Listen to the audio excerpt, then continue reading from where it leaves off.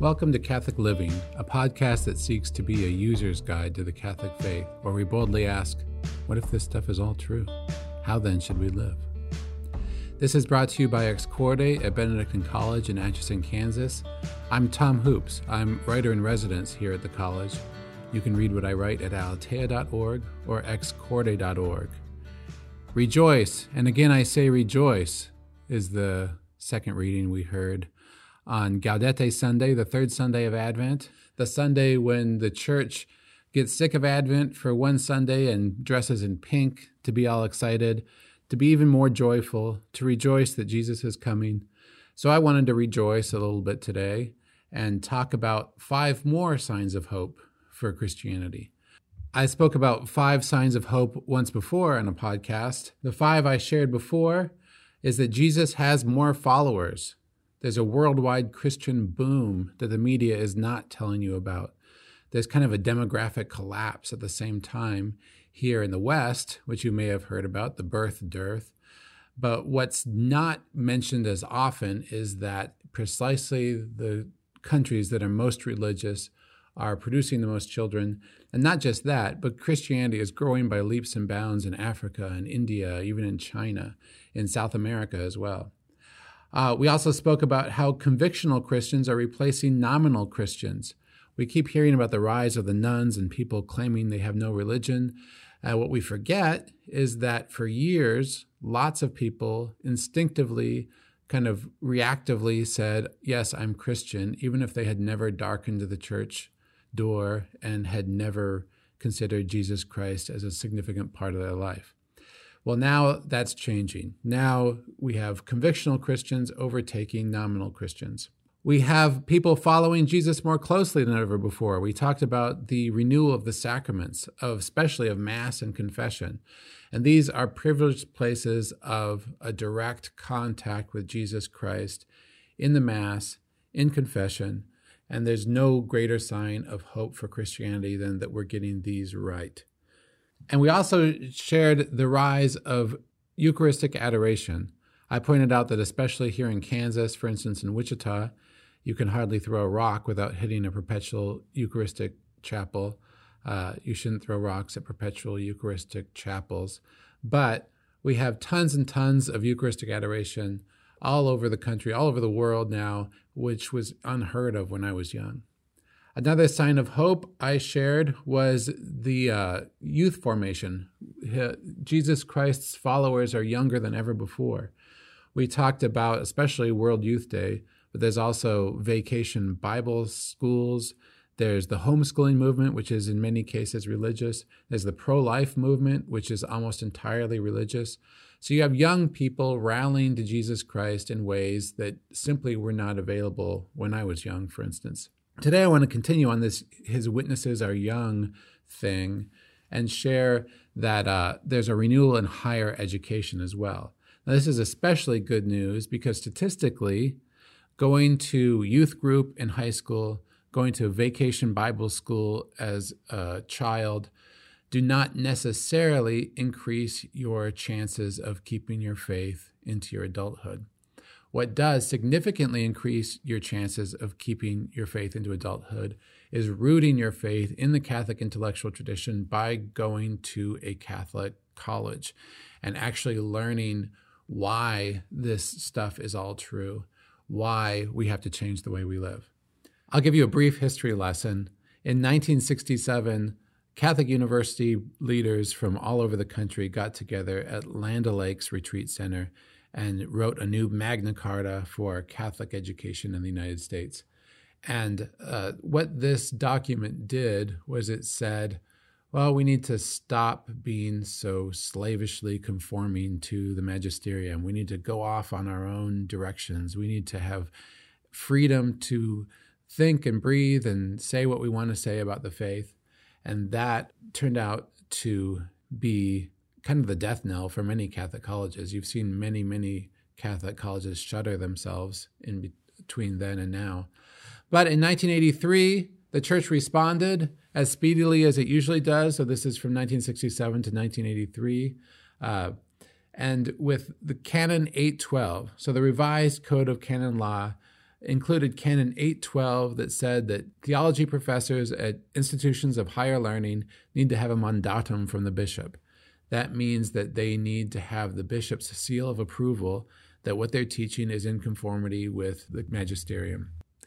Following the 1983 revised Code of Canon Law, the church speedily followed up as it normally does, but this time it took 7 years. In 1990, Pope John Paul II released Ex Corde Ecclesiae, the document for which excorde.org is named. In that document, he said that Catholic colleges were to transform culture, which is where we ultimately get our mission here at Ex Corde, but also that everybody needs to have a mandatum if they're going to teach theology. You need to enact Canon 812 in your college. And then speedily, again, 10 years later, the U.S. bishops implemented the mandatum and kind of put in place the infrastructure by which colleges could actually do this. I was the editor of the National Catholic Register at the time, and we did a series of articles where we asked colleges, are you willing to say whether or not you have the mandatum? Many were not willing to say that they have the mandatum. Many did not want to be publicly in compliance with the church. One of the ones that did was Benedictine College and several others. We actually at the National Catholic Register started to do a yearly guide to Catholic colleges where we let colleges reveal to customers that they were following the church's teaching, that they were following Canon 812.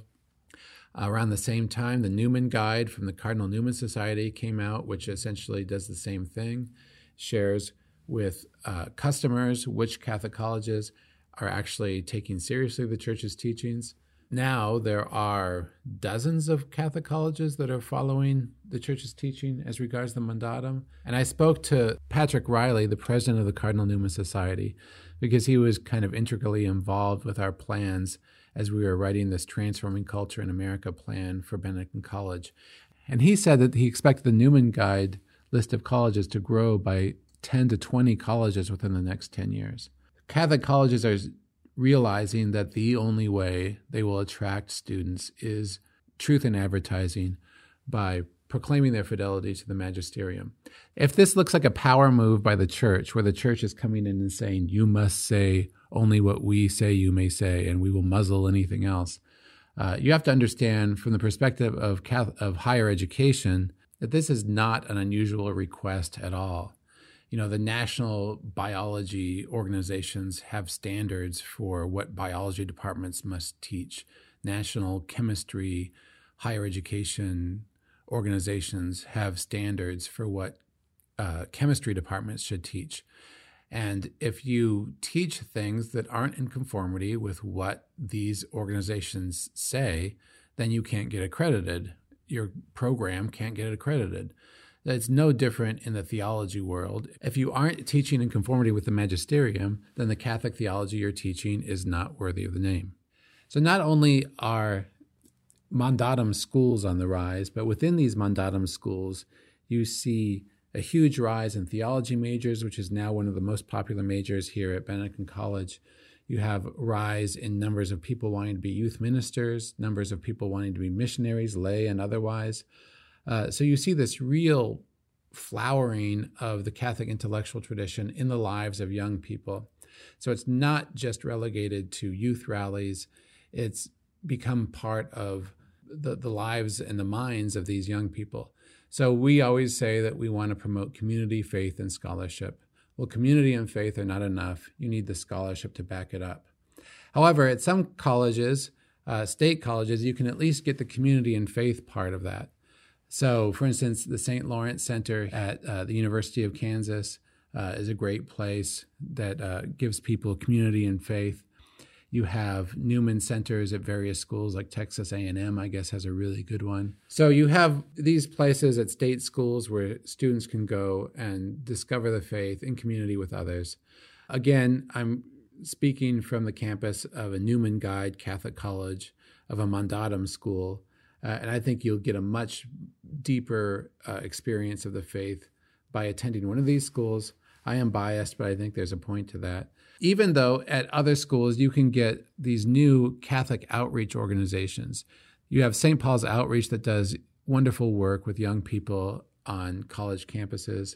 You have Focus, which we're particularly close to here at Benedictine College because it was founded here on our campus, which has these enormous blowout rallies, the Seek conferences that are always really invigorating. But they do the hard work of day-to-day discipleship with students at campuses across the country. So lots of signs of hope in that young people who are in their formative years in college are reconnecting with their faith in a very deep way. And this is leading to our next sign of hope, which is great young vocations. I'm speaking to you from Atchison, Kansas, where for the first time in years, we recently have had young men from our town enter religious life, at least try out the seminary. I have in front of me a picture of the vocations poster in North Dakota, where there are lots and lots of young vocations. Also for the Archdiocese of Kansas City here in Kansas, where there are lots of young vocations. You may have seen some of these mailings that come from these orders of sisters who are bursting at the seams. They say if they have a different sort of vocation crisis where they literally don't have room to house everybody who wants to join their order. Many of these are members of the Council of Major Superiors of Women Religious, which is a kind of a new organization of religious where the average age of these sisters is 35. These are sisters who tend to wear habits. I'm looking at pictures of them, and there are tons and tons of them. I won't start to name the orders because I'm sure to leave one out. I will mention the Martyrs of St. George in Alton, Illinois, because this picture is too good to pass up. I have a picture of their class, a recent class of theirs where a bunch of sisters took vows. And since 7 of them were Benedictine College graduates, they broke out in the Benedictine College fight song in the reception after taking their vows, which I think is hilarious and awesome. Now, these numbers don't necessarily show up in the aggregate in the kind of overall vocations numbers because there are such a huge number of older vocations who are reaching the end of their life. These numbers are dwarfed by the larger numbers of folks who are leaving either because of death or for whatever other reason. But I have here numbers from CARA, which is the Center for Applied Research in the Apostolate that kind of tracks Catholic statistics. And they show that, this is 2018 data, but they show a trend upward in the past several years as the number of vocations grow year after year after year. So that's really good news, and it's a sign of hope for Christianity. Another sign of hope for Christianity is the number of saints and Christian witnesses in the world. You know, we can forget because we listen too closely and believe too easily the narrative that the secular media sources often feed us. We can forget just how significantly powerful the Christian witness in the 20th century was, late 19th century and throughout the 20th century.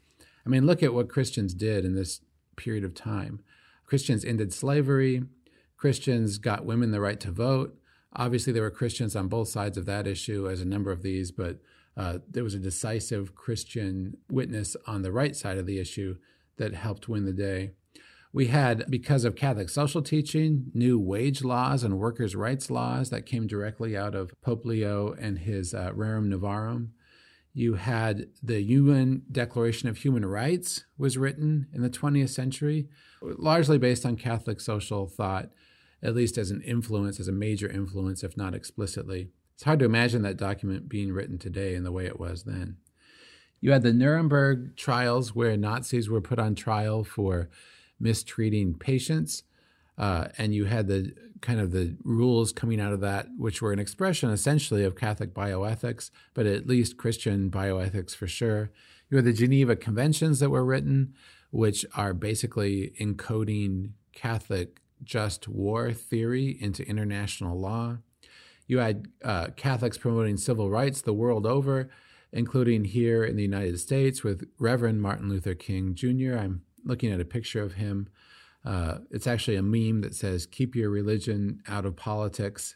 as things that MLK never said, and it shows him hand in hand with two priests in the March on Washington.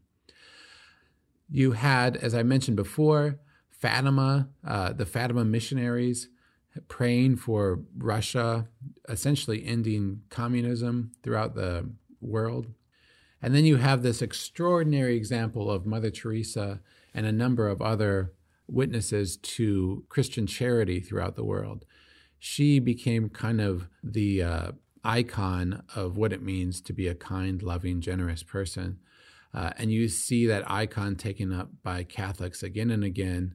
I read before the quote of Nikki Haley, who spoke to Catholics and talked about how she went all over the world as a U.S. ambassador to the United Nations. And everywhere she went, she found one constant, which was the Catholic Church was there serving the poor. I firmly believe that if we didn't have the sex abuse scandals in the 20th century, the church's brand would have simply been just this enormous outpouring of charity and social justice, which is so closely identified with the followers of Christ. Now, of course, you have a new flowering of Christian culture online. In my inbox every morning, I get messages from Ascension. I get messages from Bishop Barron. I get all this amazing formative content that can teach me what the faith means and how to apply it to my life.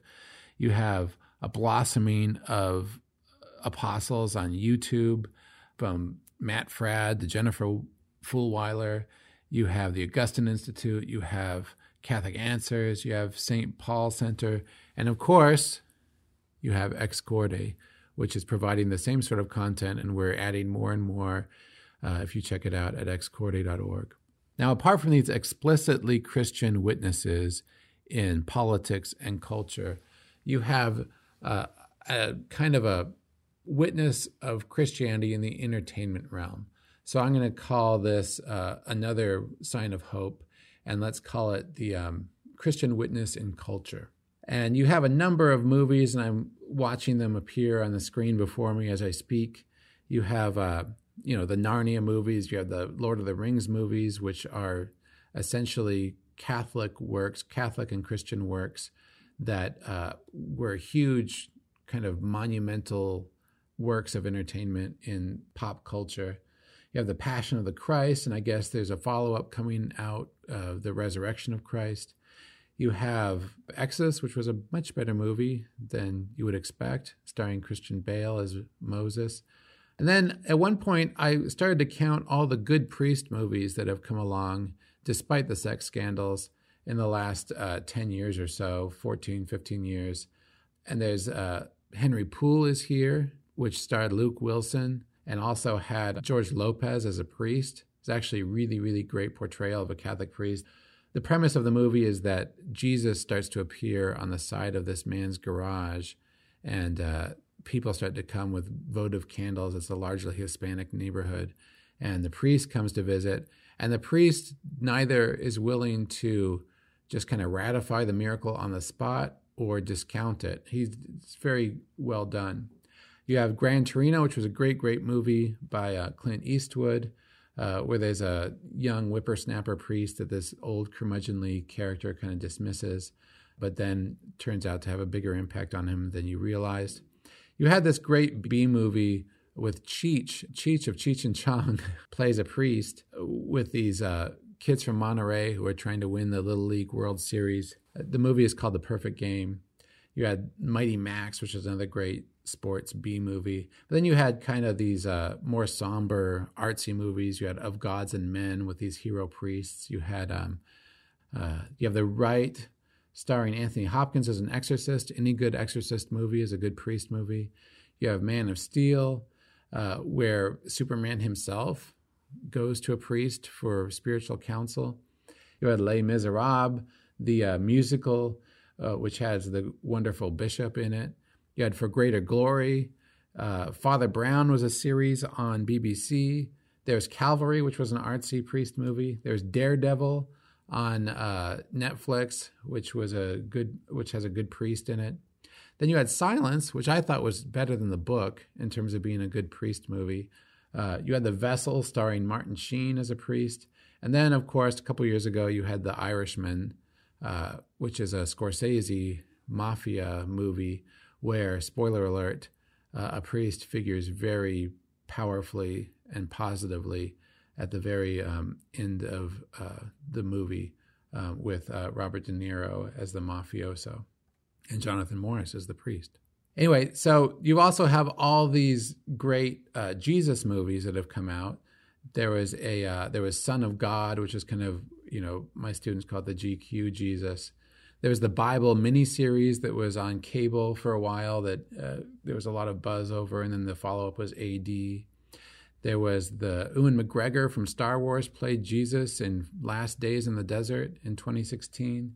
You had Paul, Apostle of Christ, with Jim Caviezel as St. Luke. You had Risen, which was a mainstream movie about the resurrection. You had Joaquin Phoenix, who would later play the Joker, playing Jesus Christ himself in a movie. And then, of course, we have the cultural phenomenon, which is The Chosen, which people have been enjoying for the last couple of years as it comes out online. So you have this upsurge of interest in Jesus Christ, in the church, in the priesthood, which I think is a remarkable sign of hope, one that you don't notice unless you stop and kind of pay attention. And that brings us to a final sign of hope, and I think the greatest one of all, and that's the witness of the martyrs. Early on, Tertullian, I think it was, who said, the blood of the martyrs is the seed of the church. Where there is great martyrdom, you will find great growth in Christianity. Well, there's never been more martyrs than there are today. The martyrs of the 20th century dwarfed all the previous centuries combined, and as Pope Francis never tires of saying, we're on track to beat that in the 21st century. We are in the age of martyrs. This is even supported by recent research I saw that said that Christianity declines not where it's persecuted. Where it's persecuted, it rises. It declines where it is comfortable. So it's no surprise that it declines in the West and is growing in places where it's persecuted, such as Africa, such as the Middle East, such as India. Remember, at the National Catholic Register, we were covering the Iraq War when I first heard of this priest, Father Ghani. He gave this incredible testimony at a Eucharistic Congress in Rome, where he talked about Christians of Mosul, Iraq. He said, Mosul Christians are not theologians, some are even illiterate. And yet, inside of us, for many generations, one truth has become embedded. Without the Sunday Eucharist, we cannot live. The terrorists might think they can kill our bodies or our spirits by frightening us, but on Sundays, churches are always full. They may try to take our life, but the Eucharist gives it back. Now, this is a man who saw a sister was, I think, attacked by acid outside of his church one day. He tells this inspiring but very, very sad story about teaching First Communion to young kids. And he was in the basement of a house, kind of giving them their First Communion lessons when he heard gunfire nearby. The kids immediately got very frightened, and he said, no, this is just fireworks celebrating your First Communion. But he said, there are days when I feel frail and full of fear, but when holding the Eucharist, I say, behold the Lamb of God, behold who takes away the sin of the world. I feel his strength in me. When I hold the host in my hands, it is really he who is holding me and all of us, challenging the terrorists and keeping us united in his boundless love. And he died within weeks of saying that at the hands of terrorists who captured him in Iraq. Then there was this incredibly inspiring story out of Libya. It was actually Coptic Christians who turned out to be kind of migrant workers who were in Libya at a work camp.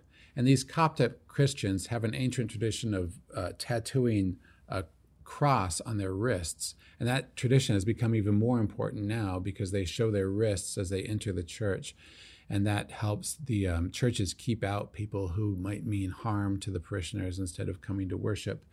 At any rate, though, these are just regular guys, migrant workers who were in a work camp when they were attacked by ISIS. And these ISIS soldiers just went through the work camp, grabbed everyone by the hand, looked at their wrist, and if they had a cross, they dragged them off. And then they beheaded them and created this YouTube video that was taken down from YouTube, obviously, but it was shared all over the place of them beheading these Coptic Christians that they captured in Libya. What you found in the stories of these reporters talking to the families was that in most cases, the mothers, sisters, wives of these men had not watched the video, but in most cases, their brothers had. And one brother said of his martyr brother, "To the last moment, the name of Jesus was on his lips. As they were martyred, they were calling God's name, saying, 'God, have mercy on us.' The entire village is proud." The mother of one 29-year-old martyr, Samuel Abraham, said, "We thank ISIS. Now more people believe in Christianity because of them. ISIS showed what Christianity is. We thank God that our relatives are in heaven. He chose them." The wife of Milad Makin, and she's only 26, she said, "ISIS thought they would break our hearts. They did not. Milad is a hero now and an inspiration to the whole world. The heroic witness of the Egyptian martyrs is already having this effect." This one really breaks my heart. This is the 10-year-old, I think, daughter of a 41-year-old martyr. His name was Maged Shehata. She said, "My father died like a lion. He did not bow his head down. I am now from the city of the martyrs, the city of the brave lions. May God forgive the killers. We don't have hatred toward them. This is Christianity. God forgives sinners, and so shall we." This is a 10-year-old talking about her father who was beheaded on an online video. And then this one is really remarkable. ISIS announced that there were 21 Copts killed, but only 20 names were confirmed. And in images of the martyrdom, there's this one guy that, these are all Middle Eastern guys who are Coptic Christians, but one guy was a black guy. He was from Chad, apparently.